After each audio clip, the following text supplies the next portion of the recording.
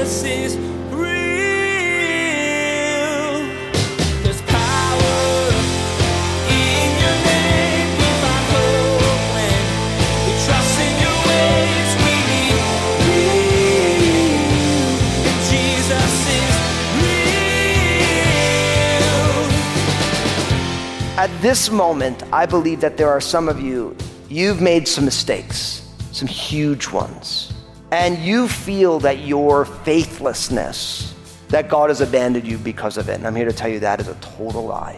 I'm here to tell you the only unpardonable sin, according to the scripture, is to resist God's invitation for you to come to Jesus. In this culture so focused on personal performance, it's easy to let this mindset trickle into your interactions with the Lord. But today, Pastor Daniel reminds you that this isn't how God works. There's no such thing as a good Christian. There's only a good and faithful Jesus. You, like everyone else, are constantly messing up, choosing your way over His. But God's faithfulness never wavers. He's always ready and waiting to take you back. Now, here's Pastor Daniel in Nehemiah chapter 9 as he continues his message, the past and the present. Jesus is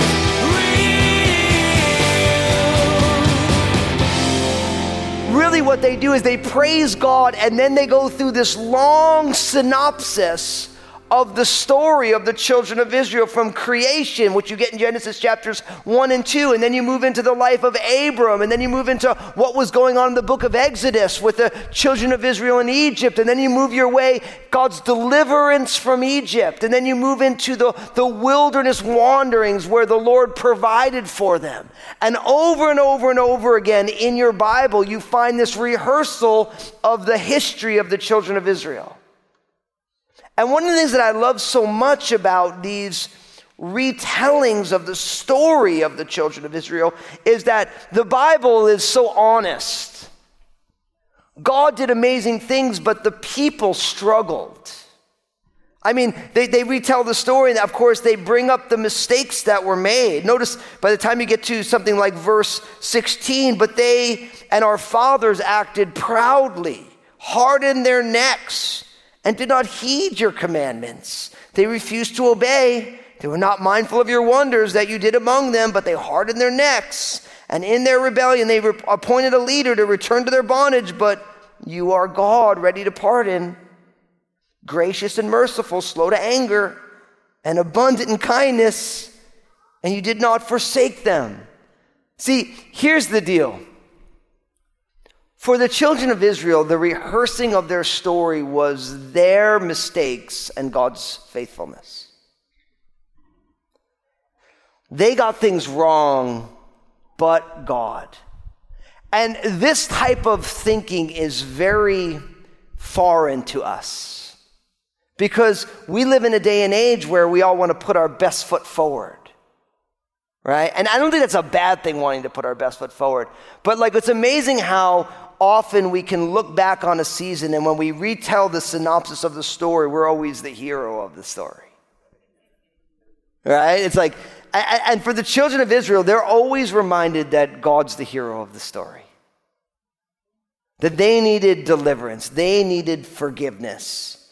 God did a good thing, and they were a challenge in the midst of it. And I just love the fact that it's so honest. And, you never want to forget where you've been. And the last thing you want to do is to make you the hero of every one of your stories, because it's dishonest. God's the hero. That's why I always like to tell people that a person has a testimony when they choose to tell their story with God at the center and not them. And for each one of us, if we're here today and we are followers of Jesus, then God has to be the center of your story. Because you begin to see how God redeems your mistakes. You begin to see how God works through the things that we would have rather have not had happen, and how God does an amazing work. And so much, I believe, of what God wants to do in each one of our lives is that work of redemption, where we allow him to redeem where we've been and what we've been through, but we start to see him moving in the midst of all of it. It's been my prayer as I've been preparing for this message, because I realize that God's work of redemption, it doesn't take him time to do it, it takes us time to realize it. And my prayer has been for us as a church family, for each one of you in your own story, that you could begin to see the redemptive hand of God in some of this stuff.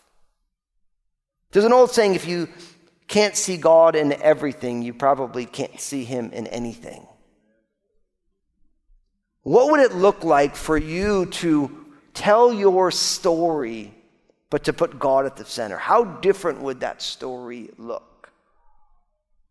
You know, I've been thinking about this a lot because of, the culture in which we live today. I love that we get to be here today for such a time as this, but our culture is really struggling in regards to how we see ourselves, our identity, right? And our culture right now, in this cultural moment in America, the overriding identity that everyone has is the identity of a victim. It's like, they call it the new victimocracy. Everyone is a victim now, right? And what's amazing is when you think about that, like, none of us can actually, we've never been in other people's shoes, so you really can't say anything about someone's story, right? Like, you can't say, oh, listen, you shouldn't feel that way, right? But in a culture where everyone is a victim, unless you find victimhood, then you kind of feel left out, right? Because our culture loves everyone, everyone has the fear of missing out. But I started thinking about, but when you're a follower of Jesus, you're more than a conqueror. So the victim mindset, like, if you're a follower of Jesus, actually, no, you're not a victim. You realize that there's a story there, but you're an overcomer because Jesus overcame. And God redeems the worst. And I'm not saying that people don't go through tragedy and people have not been legitimately victimized.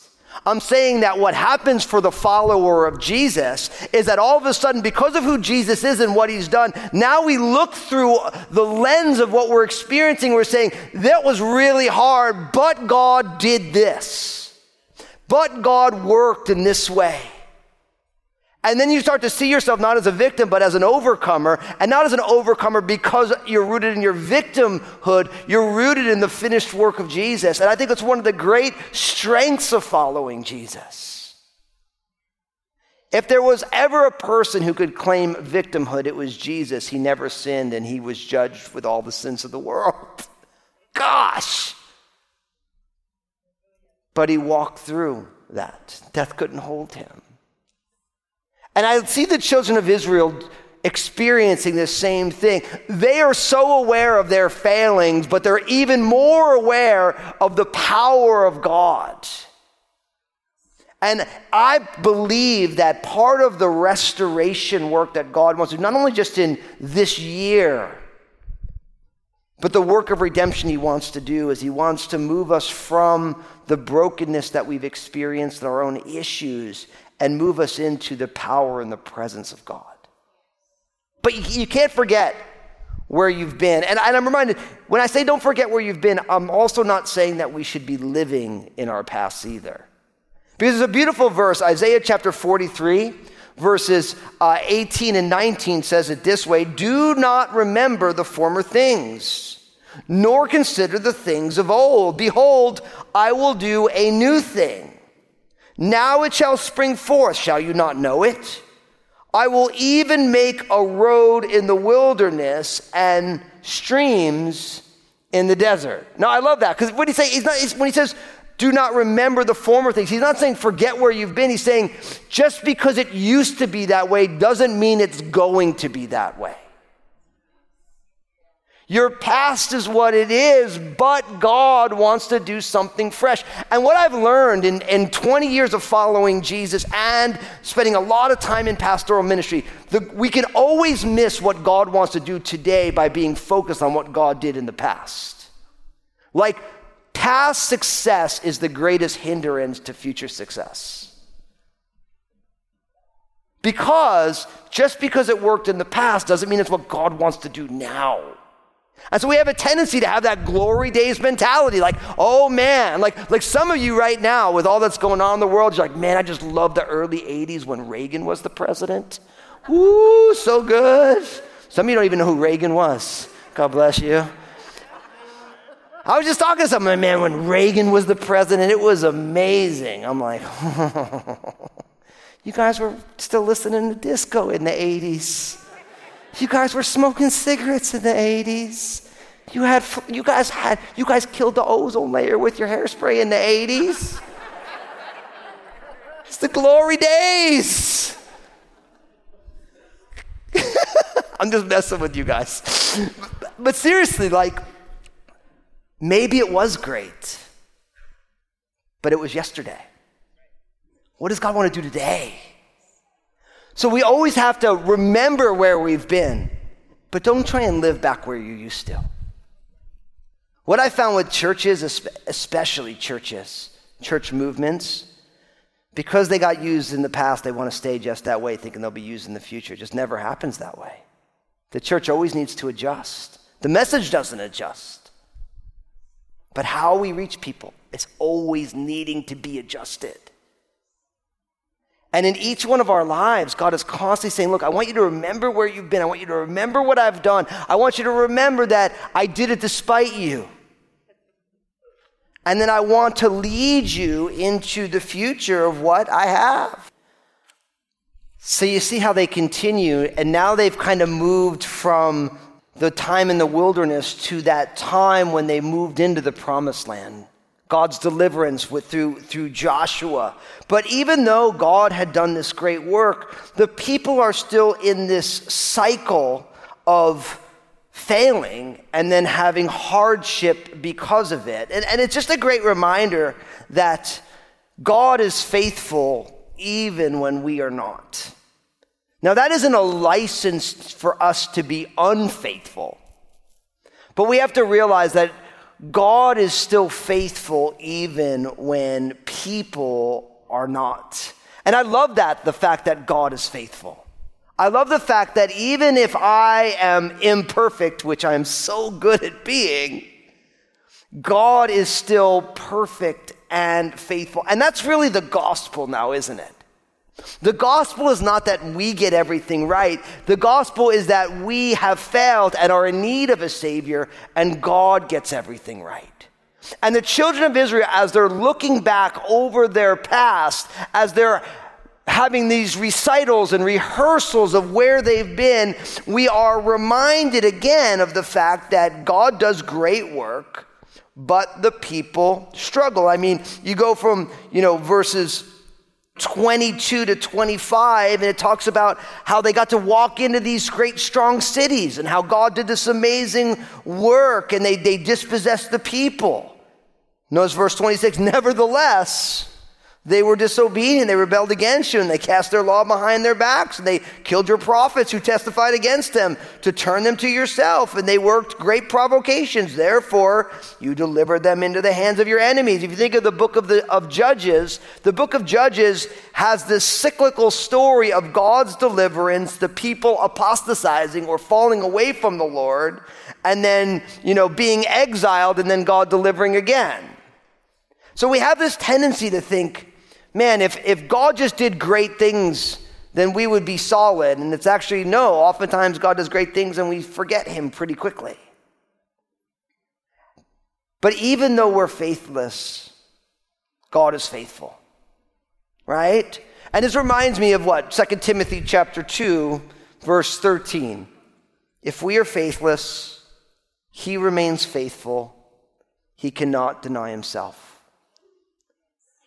Now, at this moment, I believe that there are some of you've made some mistakes, some huge ones. And you feel that your faithlessness, that God has abandoned you because of it. And I'm here to tell you that is a total lie.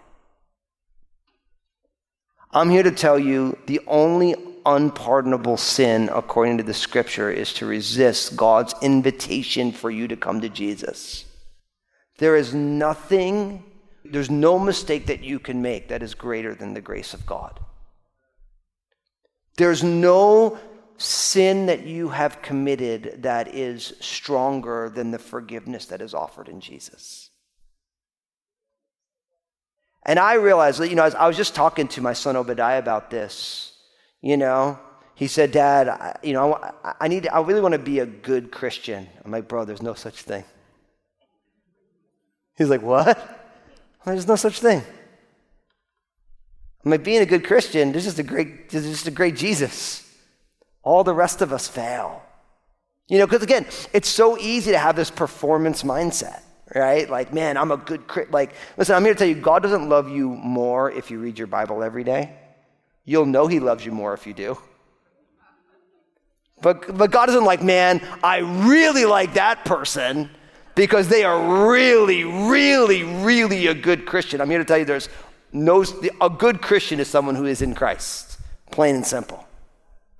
And we're all in Christ because of sheer grace. I'm here to tell you, and I know you guys have been around Crossroads long enough, you know that I'm not perfect. No one ever says to me, I hear people say this to them, like, man, you must be really close to God. I'm like, no one says that to me, But here's the deal. In Christ, you are in Christ, and you are close to God. And it doesn't matter if you're like, man, I just came to know Jesus yesterday, or I've been walking with Jesus for 50 years. It doesn't matter if you preach, or if you greet, or if you lead a small group, or if you're scared to step out and do the work of ministry. I'm here to tell you, because God is faithful, that you know him, and you are known by him. And as much as everybody should want to be faithful, and it is a fruit of the Spirit, if all of us look at our story, there are seasons of unfaithfulness. And I'm not talking about like infidelity, but I'm like, there are times when we don't trust God. There are times when we are presumptuous and we call it trusting God. Isn't that why God chose Peter to be one of the apostles? Classic example of presumption. And every turn Peter's like, I'll never deny you, Lord. Jesus is like, yeah, but guess what? Before we see the sun come up tomorrow, you're going to deny me 3 times. Never. And it's like when Jesus tells you how it's going down and you say, no, Lord, that's just dumb. But that's what happens. But I love the fact that when Jesus revealed himself in the resurrection to Mary Magdalene, go tell the apostles and Peter. Because Jesus didn't write Peter off because he screwed up. I actually believe that Peter needed that mistake so that he wasn't self-reliant in his apostleship. Remember how faithful he is. And I think for all of us now in this cultural moment, being able to realize that God is forever faithful should give us great hope for the future. Great hope for tomorrow. Great hope in what God is wanting to do. And so I love that. God is so faithful, even when we're not. The children of Israel were all over the map. The early church, all over the map. You read church history, all over the map. But one thing remains absolutely consistent, is that God is absolutely faithful. Like, look at what it says in verse 31. I love this. Nevertheless, in your great mercy, you did not utterly consume them, nor forsake them, for you are God, gracious and merciful. It's amazing in the midst of this prayer. It's like the people do all this bad stuff, and it's like, and because of who you are, Lord, we're still here. And we want that but God way of moving through the world. But now what happens as we read this little last section here, you're going to see it's going to say now therefore. So for them, they're going to move from the past to the present. As they bring this prayer to a close, really they're asking for one simple thing, and I believe it's something that we want to be praying the same way, is that we need to make room for God to move. We need to make room for God to move because they're saying, Lord, now therefore, because of who you are, our God, the great and mighty and awesome God, the God who keeps covenant and mercy, you see the issues. What's the issues? Even though they're in Jerusalem, even though with Nehemiah the walls have been built, even though everything is starting to roll, they're still under the oppression of the Medo-Persian Empire. They're like, you've given us this great land, but the kings, they're getting the fruit of what we're doing. And so really what they're saying is they're saying, God, we're here today. We're in the land that you gave us. Will you move in a way that we will be delivered? And I think what's so powerful about that is even because of their past, they know that God can do something extraordinary. They have that testimony. They've seen what God has done. They've heard since they were little kids about the amazing work that God did in Egypt with those 10 plagues. They've seen over and over and over again how these different things have gone on and how God has moved. And they're saying, Lord, in this situation, will you do something amazing? And that is the power of when you know who God is and you know how he wants to work. Because now all of a sudden you're like, Lord, how do you want to move in this situation? What is your plan, God? What would you like to do? How do you want to show yourself strong? And I think that in a lot of ways, that is such a powerful thing because you start to realize that there's no situation that God can't move in and through. And what it does is it gives us a way of looking at the world that is always on the lookout for what God is wanting to do. When was the last time you prayed, God, will you make some room in my life so that you can move in fresh ways? When was the last time you said, God, you know my boss is a challenging person. Will you move in that? When was the last time you said, God, with all that's going on in our world, will you make some room to use me in a way that I've never been used before? That's exactly what they're doing. They realize that there's struggles and there's trials and there's issues, but because God is faithful and because of their history, they trust that God is going to do a work. And what's amazing is, he's always doing a work. So my brothers and sisters, listen, for you today, make room for God to move. And if you're feeling hopeless today, trust in the God of all hope. And if you can't fathom at all how God could possibly move in the midst of what you're going through, I want to encourage you just to stand back and see the salvation of your God. Amen?